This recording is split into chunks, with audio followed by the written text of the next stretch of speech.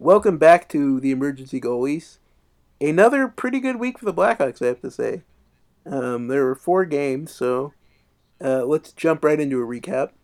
The first game was Wednesday night in Vegas against the Golden Knights, and this was a game that started out looking not good for the Blackhawks. The Knights scored two goals immediately to take up 2-0 lead in the first period, but Patrick Kane came back after the second goal and scored pretty quickly after to make it 2-1. Then in the second period, Vegas scored another goal to go up 3-1, or so we thought. Apparently, a shot hit the post, but everyone reacted like it was a goal. I mean, it took a couple seconds, but the goal horn went off. Everyone, celebrated, but on replays, it was very clear that the shot had hit the post and not gone in the net. And wouldn't you know it, less than a minute later, the Blackhawks scored to tie the game. An unlikely goal scorer, Calvin DeHaan. His first goal in, I think, a year, they were saying, if I remember what they were saying right. And that goal was followed less than a minute later by a goal from Gustafsson to give the Blackhawks a lead. So it went from, possibly being down 3-1 in this game to Gustafsson scoring to make it 3-2 Blackhawks. Another young player who's really starting to come into his own, Kirby Dach, scored in the third period to make the game 4-2. It was a rebound goal that he fought into the net, and the Blackhawks were able to add one more goal, I believe an empty net goal, to make it 5-2, and that was the final. So a very good win against I don't want to say a great Vegas team, but a team in the playoff hunt. So, Yeah, team the Hawks are in direct competition for, or direct competition with for a wild card spot right now. So, yeah, big win. yes. And then the Blackhawks got a couple days off before a Saturday game in Nashville. And, this one, the last game went very badly for the Blackhawks. And the first, I don't know, 5-10 minutes, we're not looking much different. The Predators were all over the Blackhawks. But then, let's just say things turned rather quickly in this game. Much like the uh, game in Vegas before. Eric Gustafsson scored again, his second straight game with a goal. And this is about, 6-7 minutes into the game. And the Blackhawks had done nothing. They were getting absolutely dominated, but Gustafsson fired a shot from the point that went in. And then, the play started evening out a little bit. And then late in the period, that guy again, Kirby Dach, made a great play in the corner, stole the puck, flung it in front of the net where Dominik Kubalik was waiting, and he did not miss and scored to make it 2-0. Then in the second period, Pekka Rinne, I don't let in probably, other than that goal in the playoffs like 10 years ago where he went out of the net and Seabrook scored from center ice. It was Seabrook again, too. This is about the softest goal I've ever seen Pekka Rinne give up, but Seabrook just flipped a backhand from the blue line that somehow got through Rinne, and the Blackhawks took a 3-0 lead. Later in the period, the Blackhawks started playing much better. They were playing well in this part. I mean, the start of the game, they weren't playing that good, but by this point, they were really kicking it into gear. And David Kampf scored on a very nice passing play and launched a rocket of a shot. I'll ask you, Michael, did you know David Kampf could shoot that hard? I didn't. He certainly wasn't able to do it last year, but I did read something, I want to say in The Athletic, either yesterday or today, talking about Kampf, and one of the things that they asked him to work on in the offseason was improving his shot. And it seems like he's done it. He's still not a great finisher, but he's getting more shots through, and he's being He's a little more potent offensively this year. Um, he's still kind of on the offensive side, he's probably on the lower end for a third line center, but he does help drive the possession and everything, and he's pretty good at taking a tough matchup and at least getting the puck into the offensive zone. So that's what he's valued for right now. Yeah, well, in this situation, he shot the hardest shot I've ever seen him take from right in the middle of the slot and scored to make it 4-0 Blackhawks. And yeah, this is in the third period. A little bit of fear to start the period. Roman Yossi scored a goal to make it 4-1, and you're like, little second, like, please don't make this interesting, Blackhawks. Well, they definitely did not make it interesting. Uh, Patrick Kane, Alex Nylander, and Alex Nylander again. So they scored 3 goals in a row, 2 from Nylander, who I think this was his best game that I've seen him play on the Blackhawks by far. But he's actually been starting to really play better of late. Been moved up to the top line, at least for most of these games, and you kind of like what you're seeing from him lately. Yeah, there's definitely been some ebbs and flows. When he first moved up to that top line with Taves, he I wouldn't say he was playing poorly, but he wasn't playing as aggressively, and he was turning some pucks over that he hadn't been when he was succeeding on with Carpenter and them on the lower lines.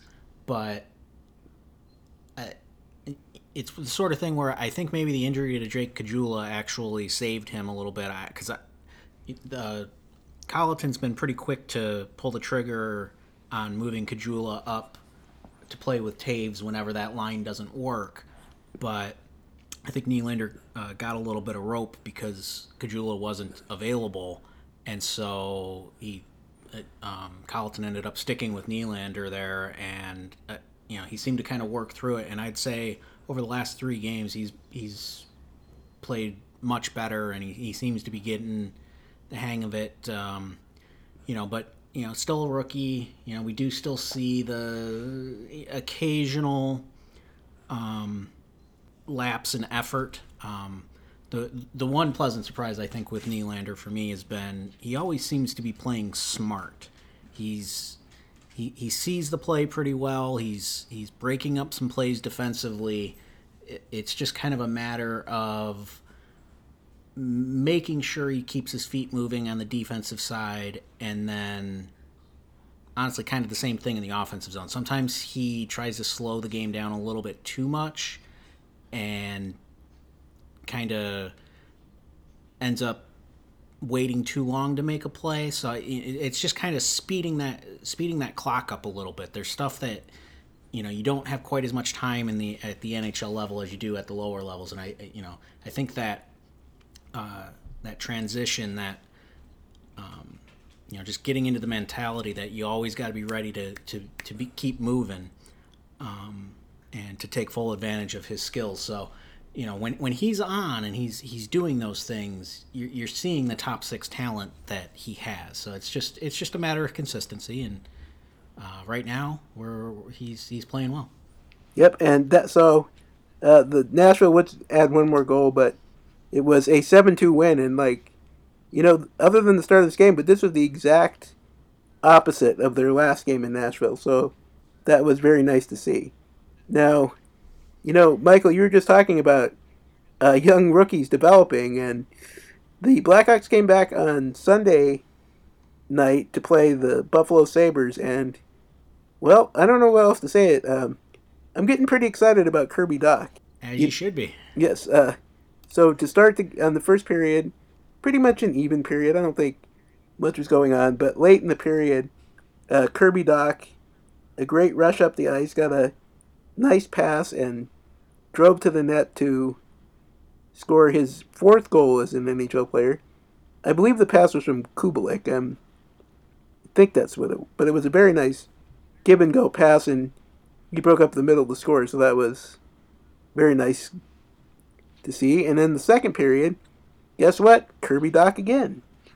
His 2nd goal of the game to give the Blackhawks a 2-0 lead. we go to the third period now, and Patrick Kane, who I guess I should note too, is continuing to play very well, scored on the power play. Also, nice to see a power play goal for the Blackhawks. And then his partner in crime, Jonathan Taves, who of course has not scored many goals this year, was able to score the fourth Blackhawks goal. And let's just say a not good turnover by Calvin DeHaan led to the only goal for the Sabres. Jack Eichel scored it, but it was not what you're looking for. It was, I guess, a drop pass or something across to Yeah, it his. was just especially a play you can't make when you're ahead.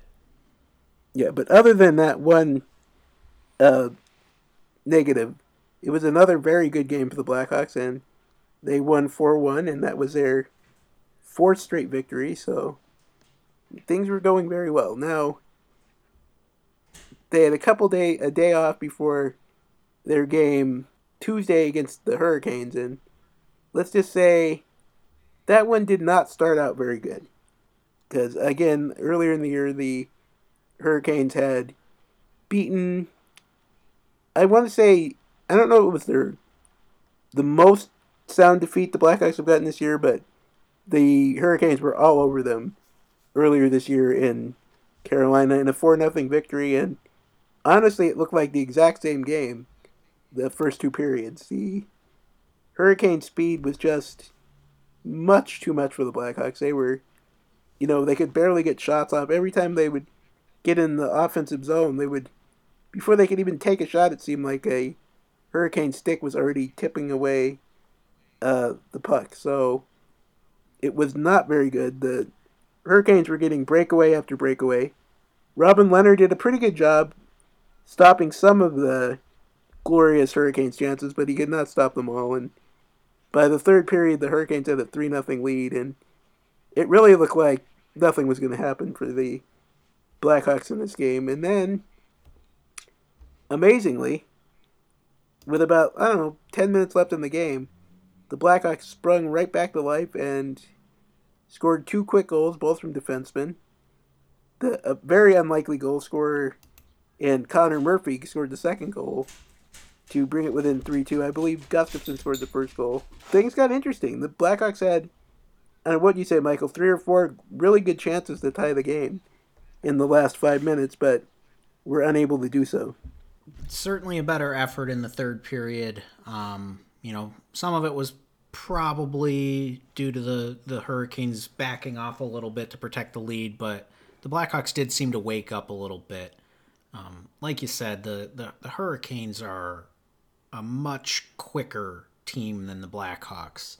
And if the Blackhawks aren't staying in proper position and giving it a full effort, the Hurricanes are going to be able to take it to them. And that's what we saw in the first two periods.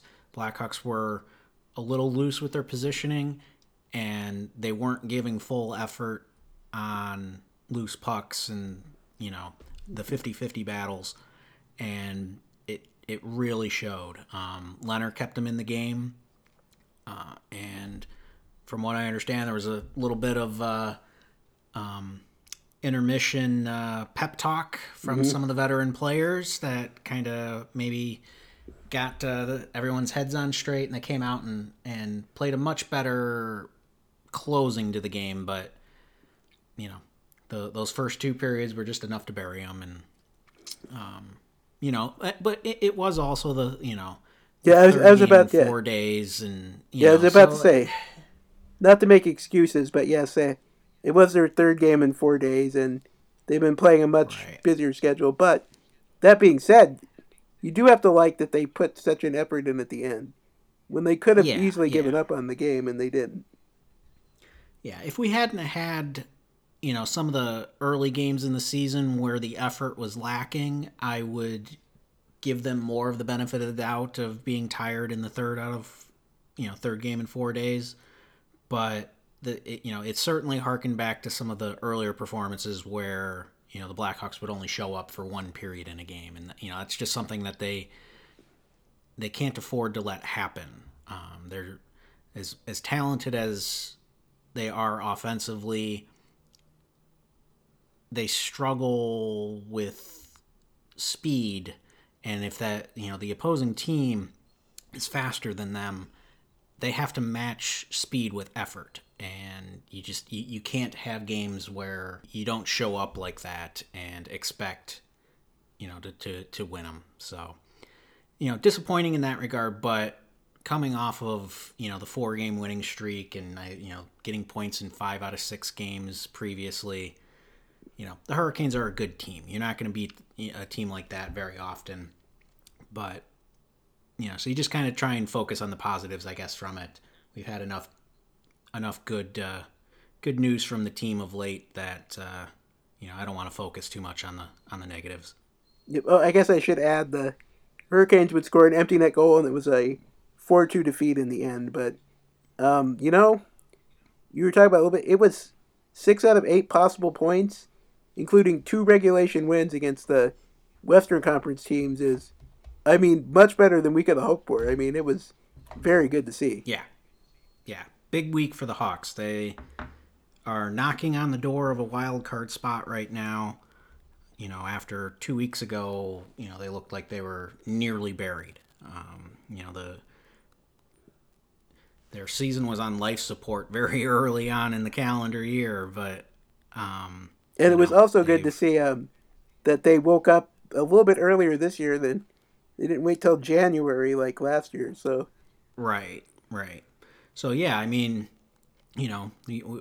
they're back to playing a system similar to last year, and like you said, from January on, they played at 100-point pace, and if they can kind of play something similar to that the rest of the way, there's enough time where that would put them into playoff positions. mhm. So you got to hope that they can maintain this. The Nashville game was a little fluky. That was a game that could have gone another way, but Rene was having a terrible game, and the Hawks got a couple of early breaks, and it just seemed like they were able to capitalize on some things, and the amount of chances normally wouldn't translate into as lopsided of a score as it was.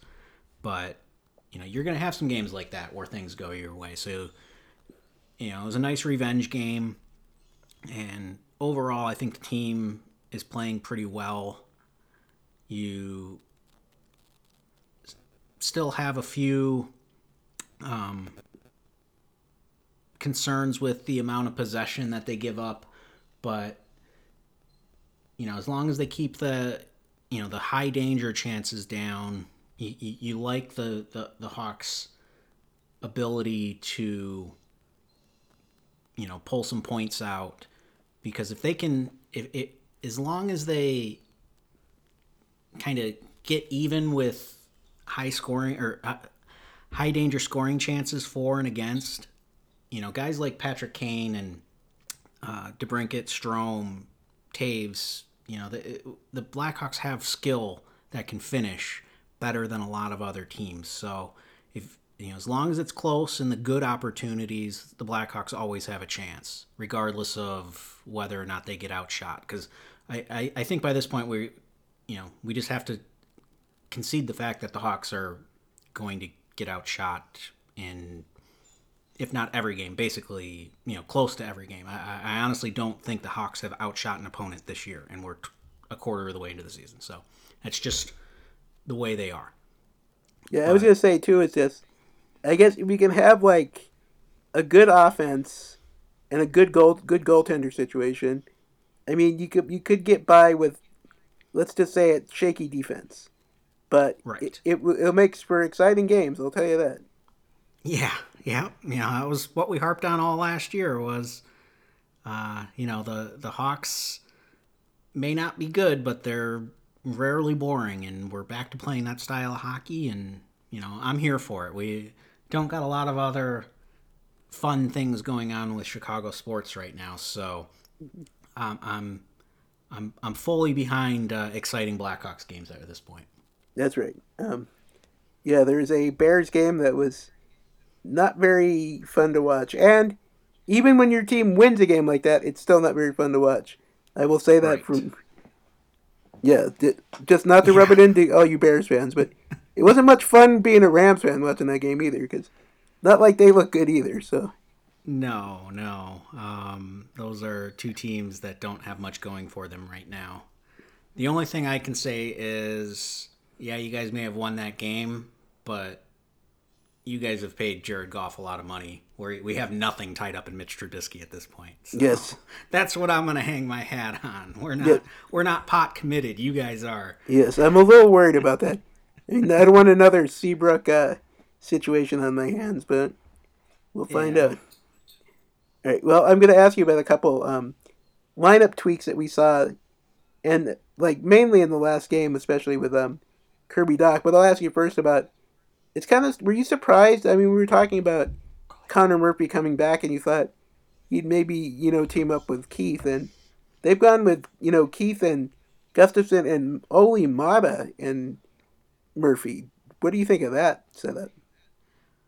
Are you okay with that? Or The I am the current setup is how I expected them to open the season. To be honest with you, I was a little surprised by the Mata Seabrook pairing that they started the year with, and that obviously turned into a disaster. And I fully expected them to kind of go to what the current setup is, but by that point, Gustafson was struggling, and Murphy got the opportunity to play with Keith and played well. And had Murphy not gotten hurt, I don't think that they would have changed anything up.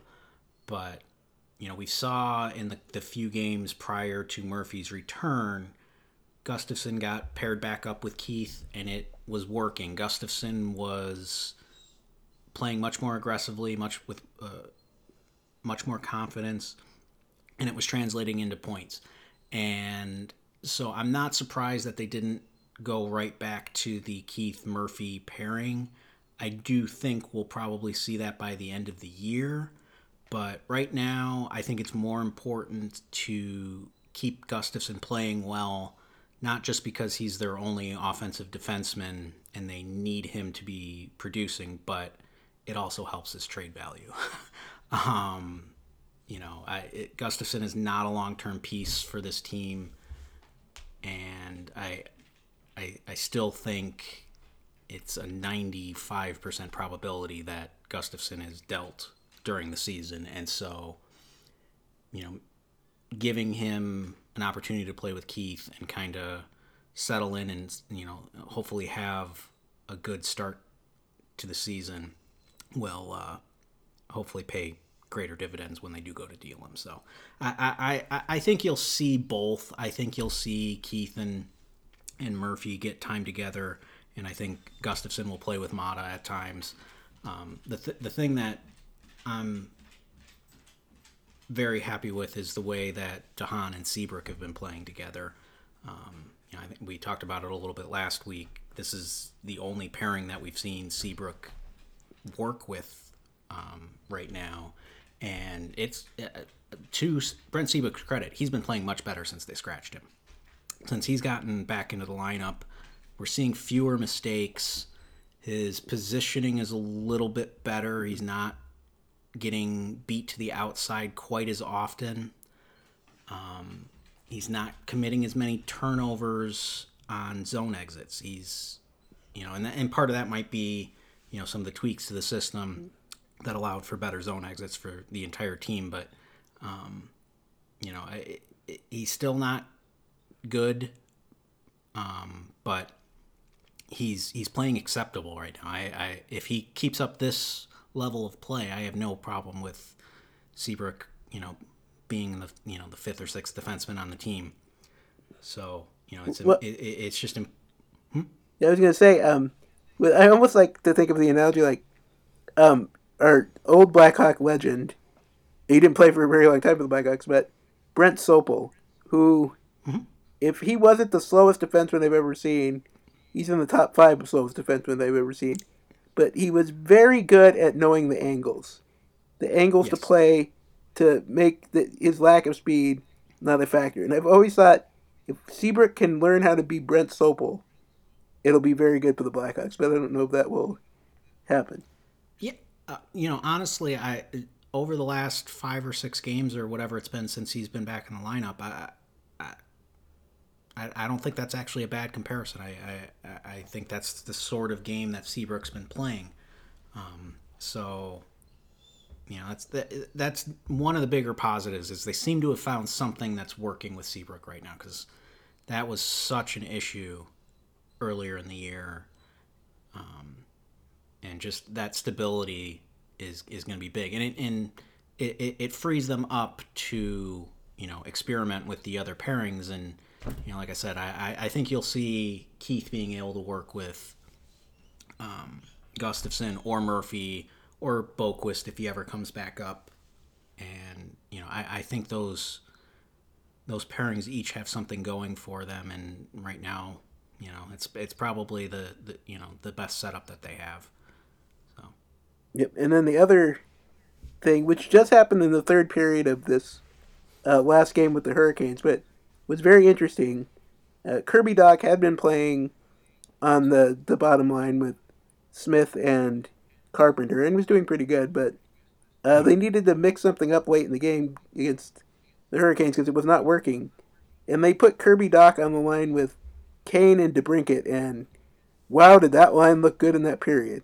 Now, I don't know if it was just a general, whole team putting up more effort, but it looked like they might have found something, or am I reading too much into one period? I mean, I the Strom line definitely struggled, and earlier in the year we talked.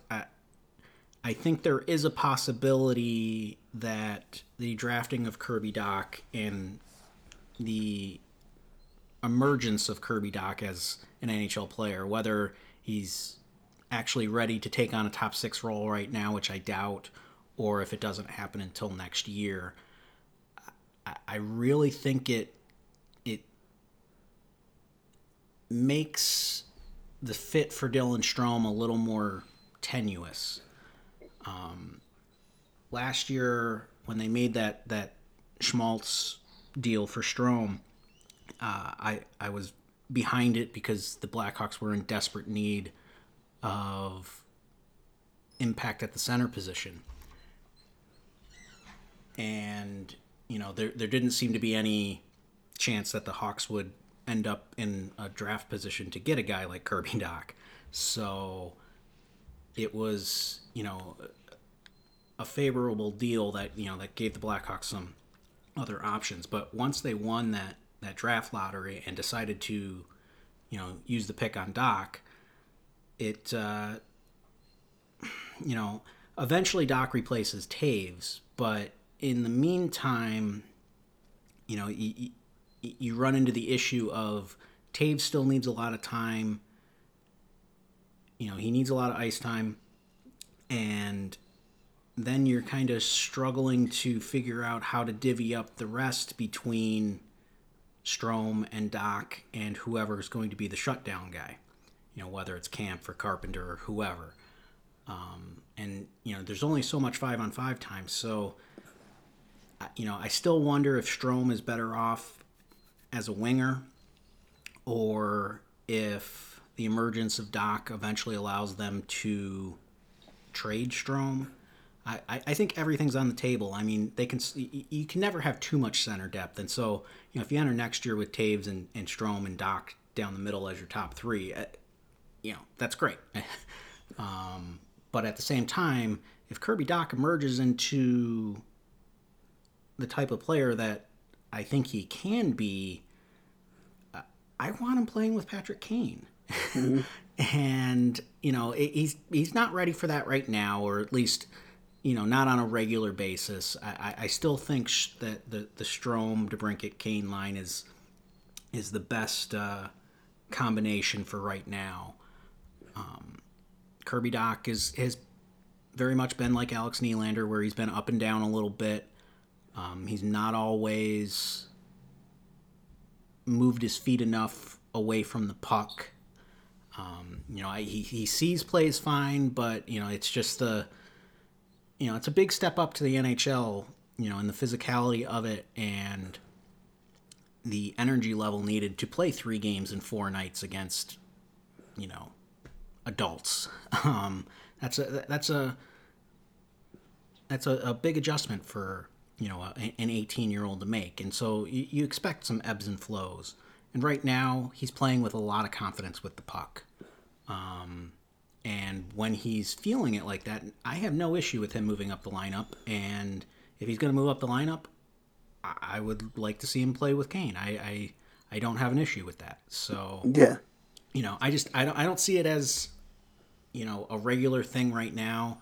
I still think on the whole, Strome is the more qualified player right now. But And I should add, whenever, I kind of sold him short earlier in the Sabres game. That was not an empty net goal. It was a breakaway for Dylan Strome. I temporarily forgot that, but the very rare Dylan Strome breakaway that he yeah, with his great speed. But I don't mean to. yeah, I don't yeah, mean to. he's not usually leading the play. Yes. But yeah, I mean, there are going to be games where that Strom line gets buried in the defensive zone. There's none of those 3 guys are defensive stalwarts, and if they get stuck out there with defensemen that are struggling to get the puck out too, it doesn't lead to it leads to momentum for the other team. And so there are times where I think you do need to change it up, put it in get everybody in the Q blender, harkening back to previous years. I like having consistent lines, at least starting out the game with, the Strom line. But, like we talked with, that top line where, occasionally if they need a jump, Colleton hasn't hesitated to move Kajula up.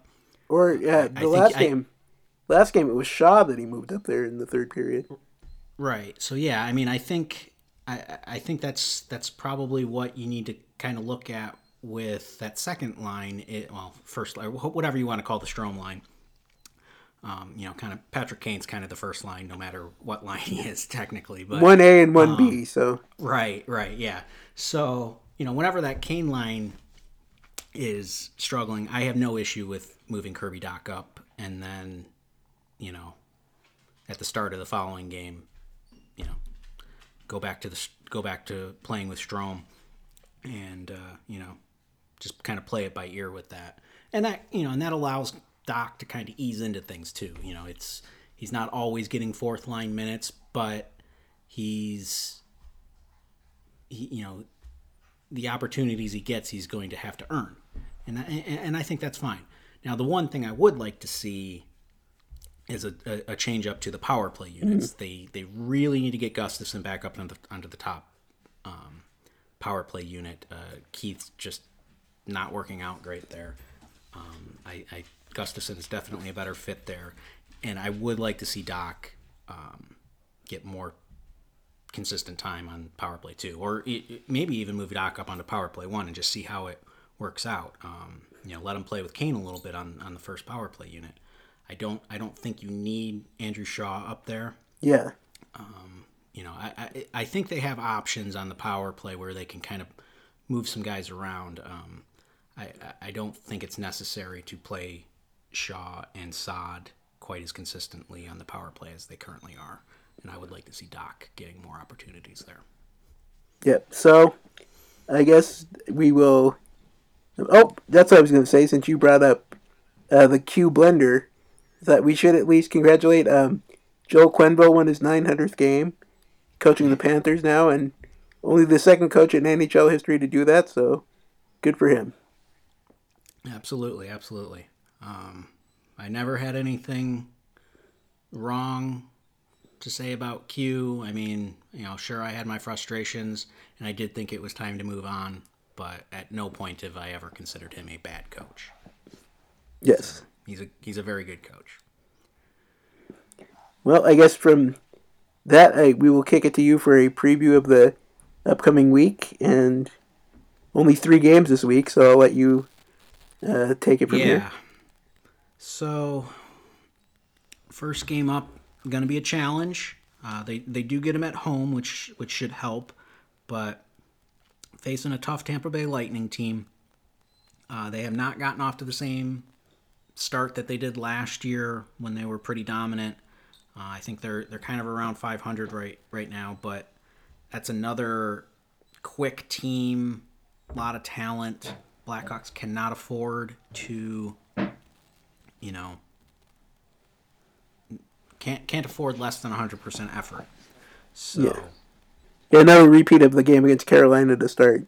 Can't have that. right, yeah, and hopefully that second intermission pep talk and the better play in the third period kind of carries over. Hopefully they don't need another wake up call. You can kind of keep that momentum that they had in the third period and keep it going on Thursday night against the Lightning. Then they finally get a break from the back to backs on the weekend. It's been like 4 weekends in a row, I think, where they had Saturday and Sunday games. So this is, like you said, it's a lighter week. It's only 3 games, and that's because they only got one weekend game. Yeah, but it's But it's funny that you're saying that. They don't have a back to back this weekend, but they do have a back to back that starts this weekend. Different right. kind of It's a back to home. back. Yep, it's a home and home against the Dallas Stars. So a division game, a team that the Hawks are trailing right now. They're basically the team that the Hawks are trying to catch, and so it's a big set of games here, and they're going to travel to Dallas Saturday night, 7 o'clock, for the first game, and then finally they get a couple of days off. This is going to be, one of the rare 2 days off in a row that the Blackhawks have had. Their schedule's been really congested in November here, but yeah, they finally get a couple of days off, and then they'll be able to take Dallas on at home next Tuesday at 7. So just it's real big because it's the start of the division games and the conference games. We talked a couple of weeks ago about just how weird this opening schedule has been, where they've taken on so many Eastern Conference teams, and their lack of games against division opponents. And so now we're finally taking on Dallas a couple of times, and that leads into a couple of a home and home against Colorado, and then St. Louis, and yeah. So this is the Blackhawks did a lot of heavy lifting over the last couple of weeks to get themselves back into the playoff hunt, but now this is the time where you solidify it. This is the point where we're going to see how they actually match up against the teams in their division that they're going to be competing with for the rest of the year, and they can't afford to let off the gas. They gotta take it to them. If you're going to lose a game or have an overtime game, you'd prefer it to be this first one against Tampa Bay, but then let's keep up with these let's keep up with these regulation wins that they've been able to get of late. And if you can do that, at least once against Dallas, that would be big. If you could take one game in regulation and then maybe even if you lose a game in overtime or something the next game, just getting that one regulation win would be big. Yeah. And this is a Dallas team that started the year just awful. I mean, they Yeah, were complete no-show, and then I think they won like 8 or 9 straight games or something to get right back into it. So, and yeah, again, this is a and team that kind of similar to the Blackhawks, high-flying offense and the defense not as good. right, So, but relying a lot on goaltending. They got a mm-hmm. good goaltending tandem with Ben Bishop and Kudobin down there, just like the Blackhawks have with Leonard and Crawford. And it wouldn't surprise me if Leonard and Crawford split the games, and we see the same thing with the Dallas duo. So that's gonna how many times does goaltending end up being the difference in a game? And against a team that plays a similar style, like you said, to the Blackhawks, it may come down to simply that: whose goaltender makes the bigger save in the bigger moment. Yes, and this is also a very hard stretch of games for our friend on Twitter, Eileen, who is a Blackhawks slash Stars fan. So we'll shout out to her in this game that will be kind of putting her two teams against each other. And I guess on that note, we will wrap up this week's episode. Hopefully, another good week next week because we've had 2 good weeks in a row, and I didn't think we'd get that much this year. So let's see if they can keep it going, right? Absolutely. All right. And as always, I am STH85 on Twitter. Michael? MJ_Ernst. And if you have anything you want to ask us, you can feel free to tweet at us and ask us whatever. And I don't know, maybe we'll talk about it on the podcast. Anyway, you can subscribe to the podcast on the Apple Podcast Store and just look up Emergency Goalies. And until our next episode, go Hawks.